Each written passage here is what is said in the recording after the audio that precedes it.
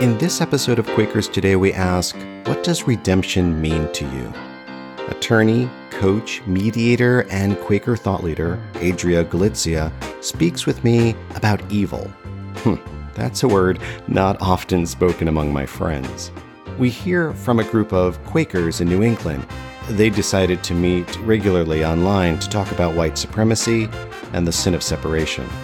We also look at a new memoir by longtime peace activist George Lakey.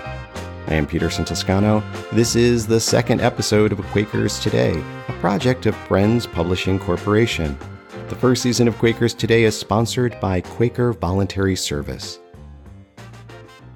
Adria Galizia has served in various roles, ranging from children's religious education to Earlham's School of Religion's Board of Advisors. She's a member of Chatham Summit Friends Meeting in New Jersey.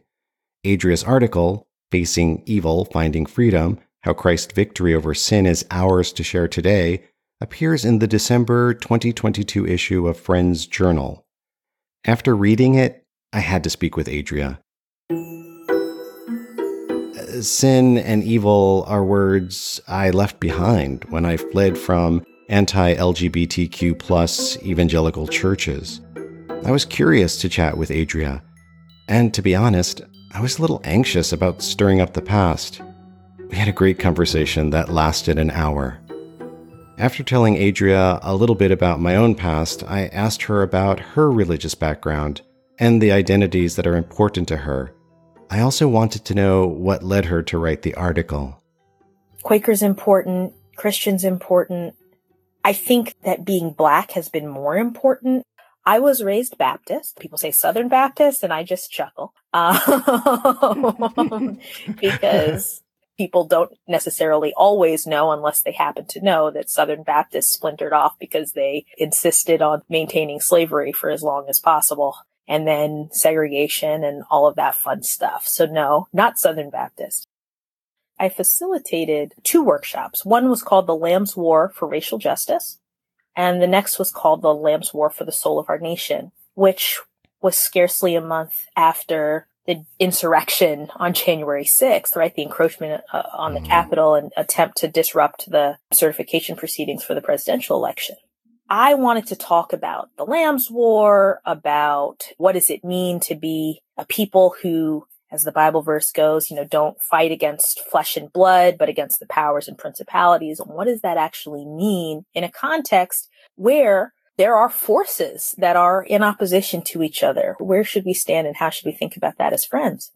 And someone asked a question, why does it have to be a war at all? I don't want to fight anybody. Why can't it be the Lamb's Garden? And I realized in that moment, I had started the conversation in the wrong place. That you can't actually talk about the Lamb's War until you can talk about evil. And it's hard to talk about evil unless you can talk about sin. So when I got involved with Quakers, I heard this phrase over and over and over again, that of God in you. And that people are inherently good, and we just have to get past all the little blockages in the way to get this wonderful little nugget of goodness on the inside, and that no one actually is bad or evil. To start with that of God in every person. It is a very hopeful and lovely idea that people really just want to be good, and that if only we could just enlighten everybody, then all of our problems would be solved. That's not the message that drew me to Friends, and it doesn't really match up with my reality, unfortunately, though I wish it did. I went through a long period of searching growing up. Like I said, I was raised Baptist. I was turned off from my Baptist church because there was a lot of culture war type preaching, and I'm sure you've heard it, and I'm sure you know exactly what I mean when I say, God made Adam and Eve, not Adam and Steve. And that was what was coming a lot from the pulpit rather than what I saw as the priorities of Christ in his ministry. But I did my own period of spiritual searching. I tried for a while to be agnostic because it seemed more urbane. That was my black turtleneck phase. And yes, I actually did have a black turtleneck phase. As I was doing my searching, one of the things that I realized that kept me self-identifying as Christian was the reality that Paul says in one of his epistles that, I don't do the good that I want to do, but instead I do the evil that I don't want to do. Mm-hmm. I want to be good. I want to be patient. I want to be generous all the time. I don't want to be lazy. I don't want to be angry. And yet I am. And I couldn't, quote, enlighten myself out of that. Mm. So sometimes people think that by acknowledging the reality of sin, that what you're saying is somebody is terrible all the way through.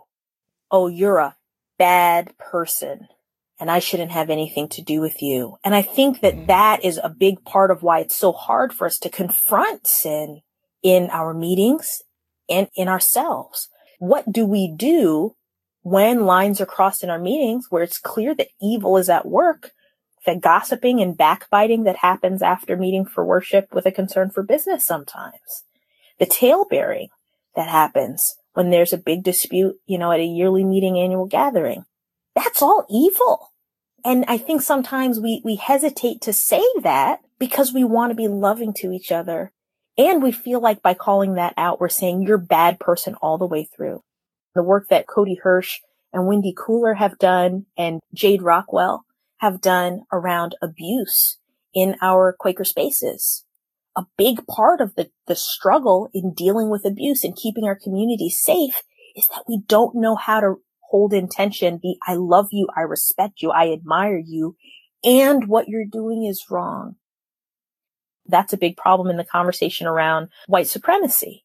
People feel that I don't want to be a racist, so there can be a lot of defensiveness when somebody calls out or lifts up, hey, this thing that you did wasn't okay. This thing that you said wasn't okay. And people hear that and they say, but I'm not a racist. What they're really feeling is, but I'm not a bad person. We need to get rid of that binary and be able to say, you're a wonderful person and you have a struggle. Well, of course you have a struggle. Like we all have struggles. And that struggle in particular is baked in to the American project. That doesn't mean you're a bad person. But let's sit with that and see, where God is calling us in that.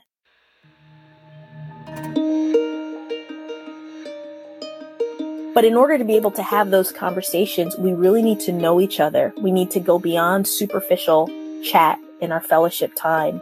If we want to create communities where people can be honest with each other about their struggles, we have to, one, be really mindful of our language, the way that we talk about things, that we are just saturated in compassion and tenderness for one another. And we have to be willing to trust our communities to buoy us up and to help us out of some behaviors and some attitudes that are not of God. You can hear a longer version of my conversation with Adria Galizia. I have a link for you in our show notes over at quakerstoday.org.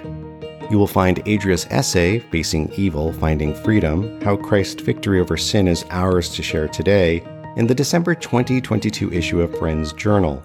To learn more about Adria Galizia, her ministry, and her writing, visit shadowofbabylon.com. A group of Quakers in New England decided to meet regularly online in order to get to know each other and to go beyond superficial chat. With the support of Beacon Hill Friends Meeting, they created a community where they could be honest with each other. I've been hearing these different calls to challenge white supremacy, to address climate change, to begin the work of reparations and apology as all part of a greater whole. That's Lisa Grosstein. She and Iham Corbidge, Emma Turcott, Jennifer Higgins-Newman, and Brianna Halliwell talk about this experiment in community conversations. So New England Yearly Meeting several years ago approved a minute saying that we were committing as a whole body to challenging white supremacy. A lot of times I think we think of racial justice as this thing and climate change as this thing, and maybe those of us who aren't Native or paying attention to Native issues are not. But to me, they're all about how is God calling us to live into relationship with each other. I wanted to pull them together so that we weren't seeing them as separate things, but part of the greater healing work and justice work we're called to right now. When I thought about what's at the core of all of these different issues, to me, what it is separation. How do we start to heal that? I put together a workshop called Responding to the Call, Healing the Sin of Separation. There was an opportunity to engage with the work on a personal level, on a small group level, and in a large group level. We usually had some sort of framework coupled with like a personal anecdote from one of the facilitators to help explain that and give meaning and real life example to what we were framing for people. Our role was to usher people in a safe space where they can engage with the material at a level that was comfortable for them. In this wild time where we're all wrestling with so much and there's so much collective trauma happening, it just became clear that this is a way that people can connect. What would be so lovely is to see this work being done all around Quaker communities.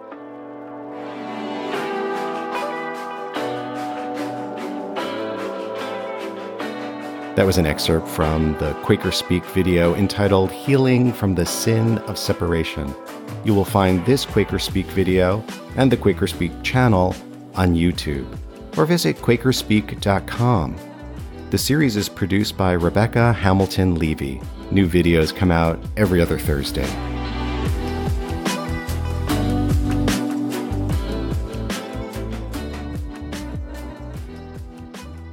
What if you are a young person with a heart for justice, growing up in a country where there is a lot of injustice and violence? What would you do if you had over 60 years to take on these issues?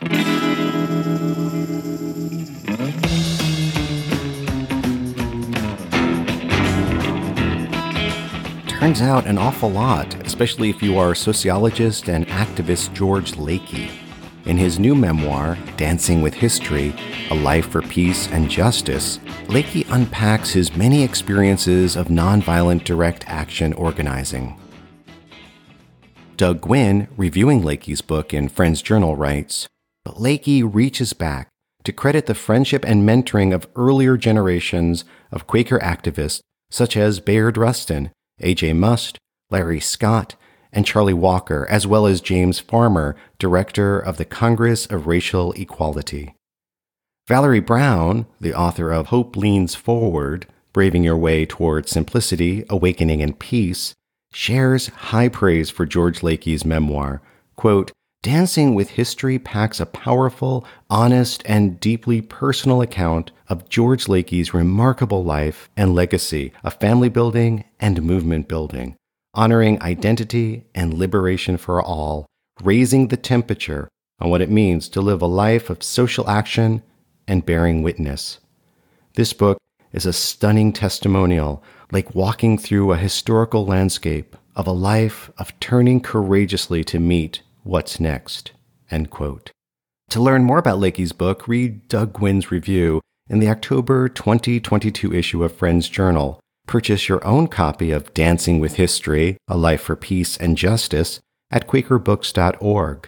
While there, check out Hope Leans Forward by Valerie Brown. You set my soul on fire.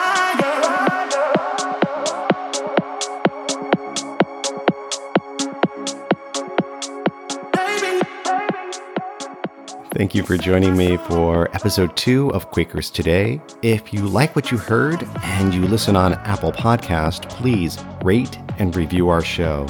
Many thanks to everyone who's been sharing Quakers Today with their friends and on social media. Quakers Today is written and produced by me, Peter Santoscano. Music on today's show comes from Epidemic Sound. Visit quakerstoday.org to see our show notes and a full transcript of this episode. Season 1 of Quakers Today is sponsored by Quaker Voluntary Service. If you're a young adult between 21 and 30 years old, and you're looking for community and purpose-driven work, or you may know of a young adult who is on that quest, I encourage you to check out Quaker Voluntary Service. QVS is a year-long fellowship for young adults. Fellows work at nonprofits while building community and exploring Quakerism. Visit quakervoluntaryservice.org or find QVS on Instagram at Quaker Voluntary Service. Feel free to send your comments, questions, and requests for our show. Email podcast@friendsjournal.org. Thank you, friend. I look forward to connecting with you soon.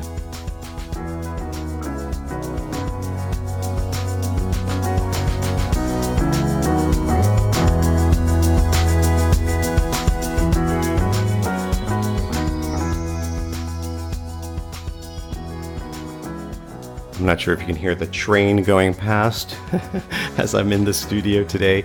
We asked listeners to share with us their thoughts about the topic of redemption. What does redemption mean to you?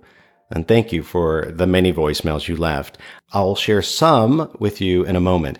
But first, here's our question for next month's Quakers Today.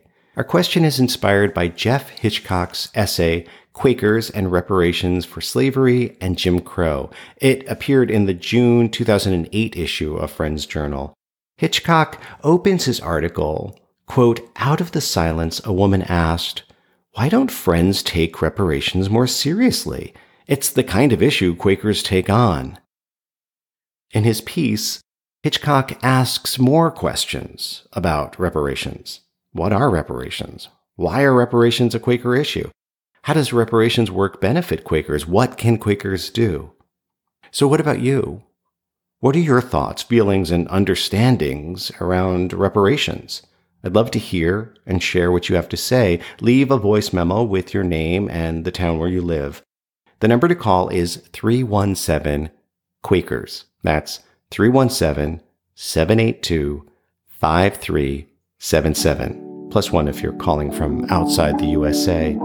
You can also send an email. I have these contact details in our show notes over at quakerstoday.org. Now, we hear answers to the question, what does redemption mean to you?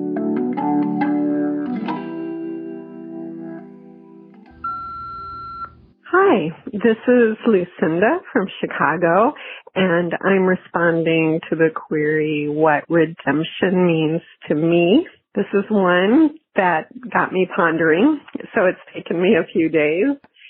Redemption is kind of a whole package. It's setting things back to as they were intended to be. It can include grace and mercy and love and forgiveness, but also to just going back. There's always a look back. It's like whether you're redeeming a soul or a situation. It's looking back to what was intended or perhaps the good that was there and then striving or purposefully working or acting to make it so. Not sure if like that definition also applies to when I redeem a coupon, but as far as souls and situations, I think I'd stick with that. Hello, my name is Marisa Johnson. I live in Cambridge, UK, Europe. Redemption for me is someone or something set free, repurposed, transformed. It is a freely given gift, not earned, not requested, the work of grace.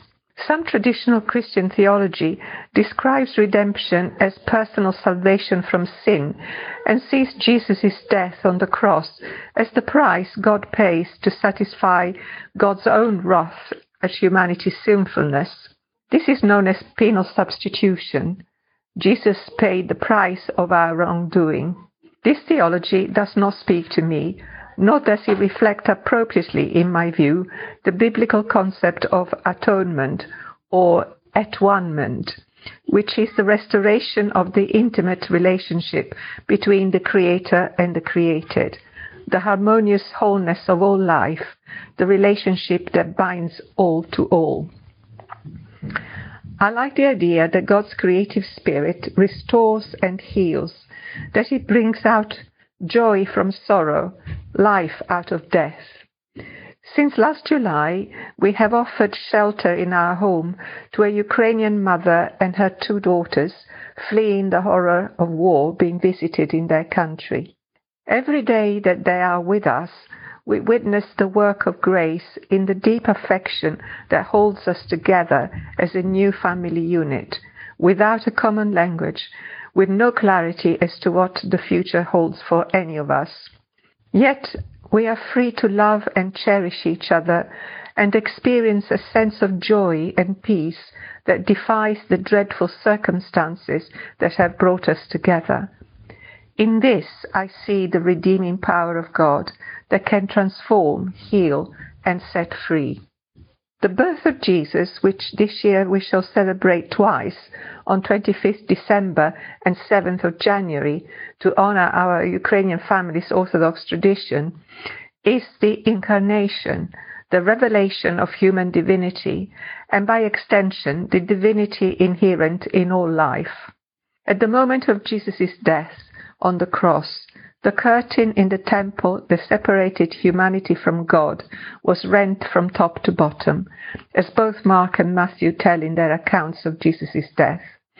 And God's Spirit was no longer contained, separate. This is the ultimate restoration, the promise that we are no longer separated from each other or God. It is the good news that we have so utterly failed to recognize and live up to. This is John Jeremiah Edminster in Richmond, Indiana. What does redemption mean to me? In its biblical usage, it means the same as ransom. It means I am a prisoner or a slave until someone else pays for my freedom. And this has been my experience. I was freed at the initiative of my Savior, Jesus Christ. It's possible that if I'd grown up in a different culture, I might have called him Adonai or Allah or the Great Spirit, for he is the uncreated, unchanging light that lights every soul coming into the world. So let him tell you what to call him. The point is, he's the light in everyone's conscience that informs us of our duty and enables us to do it, as William Penn wrote. And I lived most of my life in disobedience to that light. Therein lay my slavery. Harriet Tubman of the Underground Railroad said, I could have helped a lot more slaves escape if only they'd known they were slaves. And that ignorance is what keeps us in bondage to sin. But it's willful ignorance.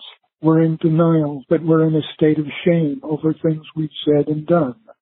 We're in denial that we don't do what we ought and do what we hate, often addictively.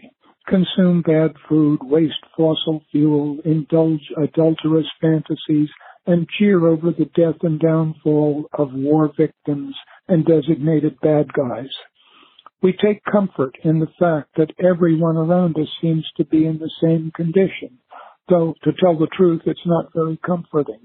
We sense that there may be a judgment to face after death, and if there is, that we will flee from it, screaming in terror from the unavoidable truth. This is the condition of everyone who, like Adam and Eve, has chosen to follow their own will rather than the one infallibly good will, the will of God, which is to say that we're fallen, we're sinners, and are now powerless to pull ourselves out of sin. Fortunately, there is a Redeemer indwelling each one of us, ready to respond when we're ready to give up self-will and ask to be guided by the will of God. That Redeemer can and will teach us how to walk in the light